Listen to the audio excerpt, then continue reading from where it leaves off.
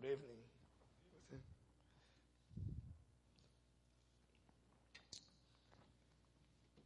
Let's pray before we start the preaching of the word. Thank you, Father, for having the opportunity one more time to be gathered with your people, to rejoice in the singing and preaching of your word. We pray that you bring your word, Father, in power, with the strength of your Spirit, that the word may meet, Lord, our needs for everything, Father. We ask you for your goodness and presence in our midst at this hour. In Jesus' name we pray. Amen. Amen. We've been in the radio program talking about the attributes of God. It's been really a blessing as we study those topics and find so much to learn, and particularly to apply to our lives. To the point that many times when we study those things, we don't expect primarily, we think that we're going to teach them to others, but we find ourselves being edified more and more. I've been preaching in Philippians since the beginning of this 1 year already, but I stopped the series to get into this topic of the attributes of God. Today I want to talk about the holiness of God. I want we to touch on three main aspects. One is what is holiness? What is the holiness of God? How that the holiness manifests in creation, and the implications of that holiness for salvation and for our life. The first thing is about holiness. What is holiness? The main thing to keep there, the meaning of the word is to set apart. But in relation to God, in what I was studying from systematic theology of Wayne Grudem, he defines the holiness of God as God being completely separated, set apart from sin and moral corruption, and devoted completely to his honor. And God's the only being that by worshiping, honoring himself, does not commit sin. And we see in the scriptures over and over how God called his people to praise him, to adore him, to bring honor to his name.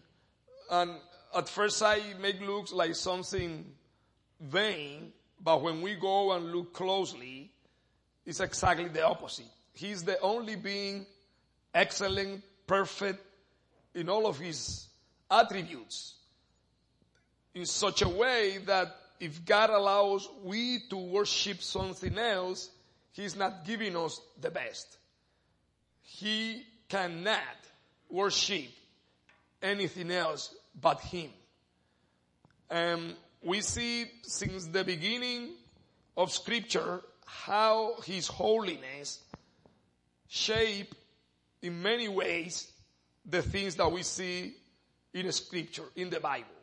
One is the difference between the God of Scripture and those pagan deities in the Old Testament. One of those is Molech. We see how sacrifices were made to this God to the point that children were being passed through fire to appease those false deities. In Jeremiah chapter 32 verse 35, the Lord says, and they built the high places of Baal, which are in the valley of the son of Hinnom, to cause their sons and their daughters to pass through the fire to Molech, which I did not command them, nor did it come into my mind that they should do this abomination to cause Judah to sin. So we see there how the people that were worshiping this false god, and in particular the Ammonites that were of those pagan nations that were close to Israel, worship this idol. And they will offer what they thought was the most precious thing that they have, that was their children, no doubt, something of incredible value. But we even see that the God of creation, of all the universe, even that offering will not satisfy God's justice and holiness. And how all the opposite is an abomination to offer a human sacrifice to try to please the God of heaven and earth.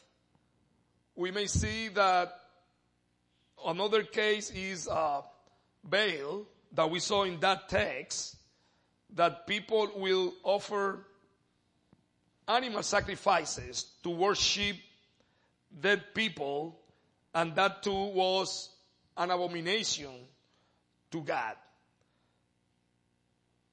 Since the beginning of Scripture in Genesis, we see how the holiness of God start setting God aside of all of those false divinities and put him in a unique place in such a way that man could not imagine how to please God unless God revealed to us. In Psalms 106 verse 28, to see what we were talking about Baal, we see the scripture says, they joined themselves also to Baal of Peor and ate sacrifices made to the dead. Peor was apparently the mountain, the location where they will worship this false deity, and God condemns that once more. So God, we see there that by virtue of his holiness is completely set aside, and the same thing he was demanding to the children of Israel to not contaminate themselves in any way with other people. And that's one of the things that we see in Scripture over and over, where God will not allow the children of Israel to marry or have intimate dealings with the surrounding nations, because they will end up adopting their customs and religions and rituals and end up committing idolatry. And as we read Scripture, we see that over and over. So we see that his holiness is unique and special. And not only how God asked the people of Israel to behave, but in creation. We see in creation since Genesis chapter 1, where God creates the universe, human beings. In the creation, we see that in verse 4 and verse 12 of chapter 1, verse 18, 21. How God, as the days of creation are progressing, says that those things are good. He's seeing that everything that he's creating is pure. Another way to translate that word good will be beauty. And we see how God is pleased with what he's creating. And in verse 26 of Genesis, chapter 1, I read, then God said, let us make man in our image, according to our likeness. Let them have dominion over the fish of the sea, over the birds of the air, and over the cattle, over all the earth, and over every creeping thing that creeps on the earth. Verse 27. So God created man in his own image. In the image of God, he created them, male and female, he created them. So we see there not only the way that God is separate and the things that he has his people, but now we see in creation how God created everything perfect, without corruption, without blemish. In the case of human beings, we, at the end of creation, in day number 6, we read in verse 31 that when God made man, in Genesis 1:31 says, God saw everything that he had made, and indeed was very good. So the evening and the morning were the 6th day. Not only God found it good, but very good at the end of creation. Everything was created without blemish, perfect, without sin, without corruption. And we see again that quality, that attribute of holiness and perfection, even in the things that God creates. We human beings, he makes something particular, that is, we are created in his image, in his likeness. In that, what is called part of his attributes, the quality and nature of God, he communicates to us some of those. So some of God's attributes he has communicated to us, and one is reason and intelligence. We can reason and understand the way the universe works, because God is a rational, intelligent being. And he created a universe that has rationality. That is an amazing, outstanding thing to say. Things from the outside seem to be working randomly, but everything works in a perfect way. And that's why we are here today. And even in the Middle Ages, scientists that were of Christian influence will see the universe and thought that they could study the universe because it was created by an intelligent, rational being, that is God. And they expected to be able to understand that universe. Something that the unbeliever could not say, because they believed that the universe came by itself randomly, not created, but an almighty or knowing God. We see how creation is perfect there in the beginning in Genesis 1, how God gives us not only the intelligence, the reason, but moral qualities that is part of his attributes. In this case, we can image that holiness, that sanctity, that love that God has. Not at the same degree, but we can be a reflection. And that was what we were created for in the beginning, to reflect, to image forth God's moral qualities that he communicated to us in creation. All of us know the story, how God do a warning to Adam and Eve that the day that they violated his commands and eat from the tree, they will die. And the promise of God does not fail. They disobey God, they are tempted by Satan, they fall, and with that, death comes, corruption, and not only that, eternal separation from God. That is condemnation in hell. So man, before the fall, had a fellowship, a communion with God, and we see how the command that God gave them as being that we're morally responsible and spiritually responsible before God had implications in the here and now to their bodies and to creation. They started aging, sickness came into this world, and they physically died, and not only that, eternally too, by condemnation, by being lost without God, and lost all the fellowship that they enjoy. So we see too that back then in the times of Christ, religious people, philosophies came that had a different view again than Scripture. We see how a movement called Gnosticism that comes from the word gnosis, means knowledge, and how this group thought that the body was something despicable, not to appreciate, not worthy of anything, and the soul was the pure special thing to them. So they felt that when we die, that is a good thing to happen because our souls are liberated from the cage, from the prison of the body. But as we see in the scripture, that is not the case. God created our physical bodies, and they have a tremendous values for him. We see how the Gnostics believe that the material world, all that we see around with our senses, was not created by an almighty God, but an inferior, evil deity, because to them that was not good. Even a philosophical movement called dualism that sees the soul and the body as two completely unrelated things, undermining the value of the body and putting the soul, the spirit, as the main thing to worship. When we go to scripture, we see a completely different picture, where God considers life priceless and even his creation.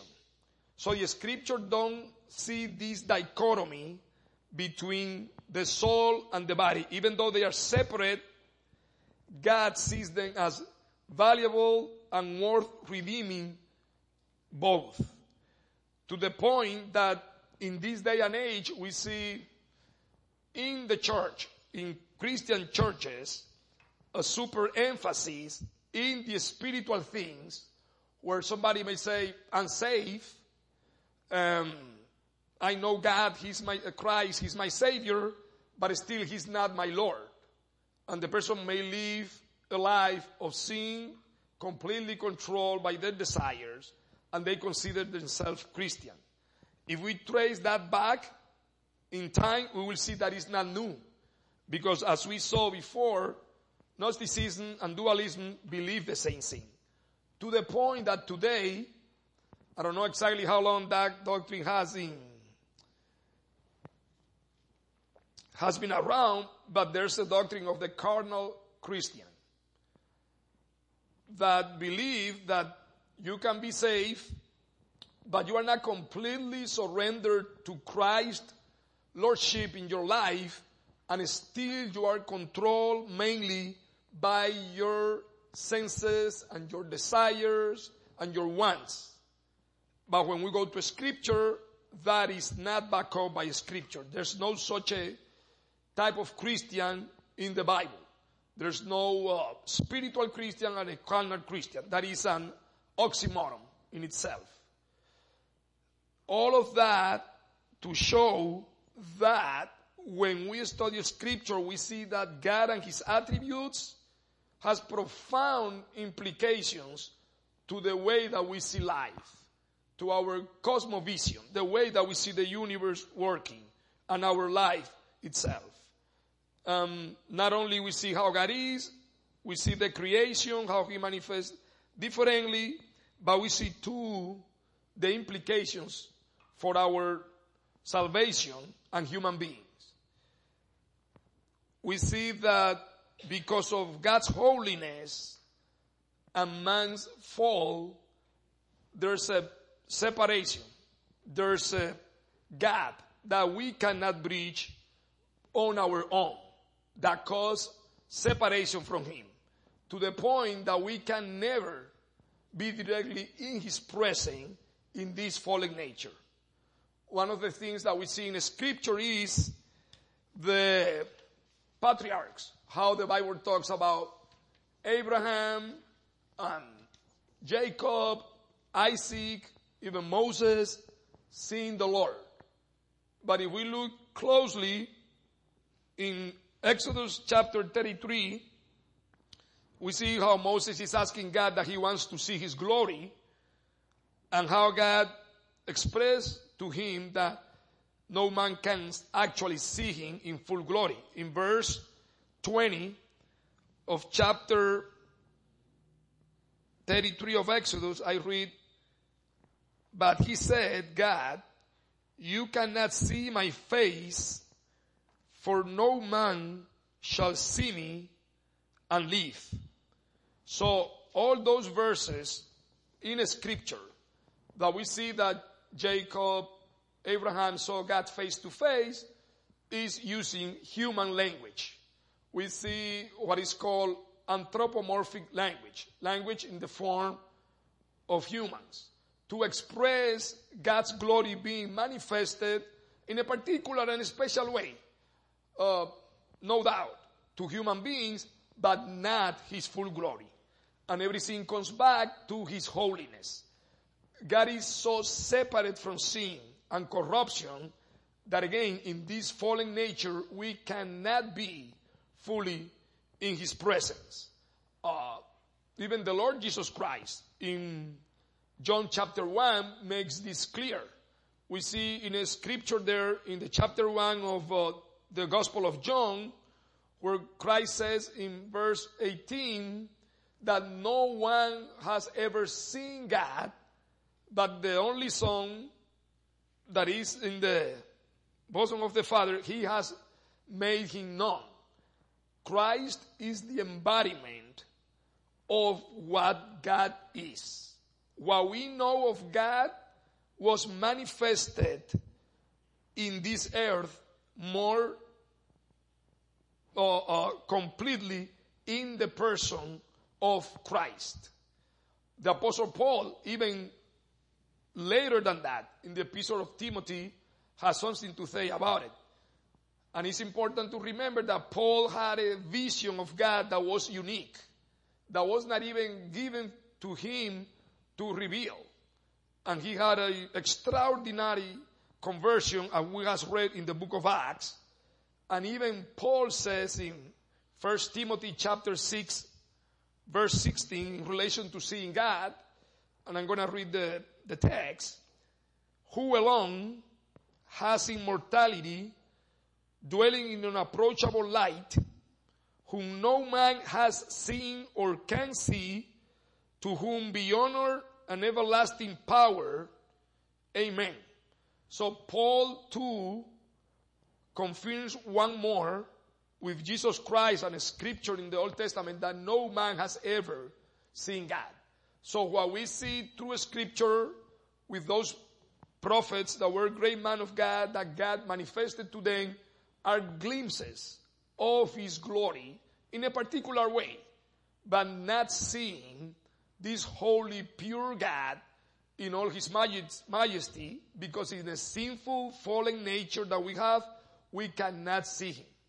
And that's what Christ came to do, to fully show us who was God when he took his human nature as the second person of the Trinity.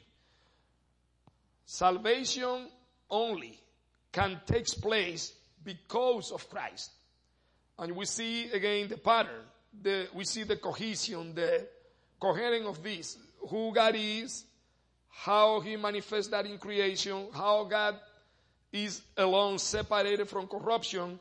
Now the implications for salvation, how Christ comes and has no sin at all. Live a perfect life. In Hebrews chapter 4 verse 15, the scripture says that Christ was similar to us in everything, but without sin. So we see that he lived a perfect life, carried the sin of his people on the cross, and God, because of his justice and righteousness, crushed him, like says the scripture in Isaiah 53. But not only because of the death of Christ are we saved. That would not have been enough. Christ lived a perfect life, fulfilling every single aspect of the law. So if Christ has not completely fulfilled that, we will not be saved, because we will be unrighteous in his eyes. Christ lived a perfect life, and that righteousness is imputed to our Savior when we repent and believe. And that is the only way that we can have fellowship, communion restored with a holy God. Because God sees us covered with the righteousness of Christ. We see how, again, this holiness has such a pervasive impact in everything that we see in this side of life. And for us, seeing that is going to have an impact, an effect. Something that we see in Isaiah, a prophet that was a lover of God, a pious man. And when Isaiah has that vision of God, again, without seeing him in his full glory, I'm going to read in chapter 6 of Isaiah, verse 1 through 5, what the prophet wrote. Isaiah 6, verse 1, in the year that King Uzziah died, I saw the Lord sitting on a throne, high and lifted up, and the train of his robe filled the temple. Above it stood seraphim, each one had 6 wings. With 2 he covered his face, with 2 he covered his feet, and with 2 he flew. And one cried to another and said, Holy, holy, holy is the Lord of hosts. The whole earth is full of his glory. And the posts of the door were shaken by the voice of him who cried out, and the house was filled with smoke. I said, Woe is me, for I am undone, because I am a man of unclean lips, and I dwell in the midst of a people of unclean lips, for my eyes has seen the King, the Lord of hosts. We see that Isaiah thought that he will die. When he got that vision, again, the holiness of God was so overwhelming that he felt that he will drop dead right there. He felt that he will die right there in the moment. So God in his goodness does not show to us in all his glory unless we may lose our life in this fallen nature. And what the implications of that are for we that by his grace has been saved, for the redeemed people that God has, that is the walking in newness of life, the having met God in conversion, the being saved by him is going to have a strong impact in the way that we live. In Ephesians chapter 1,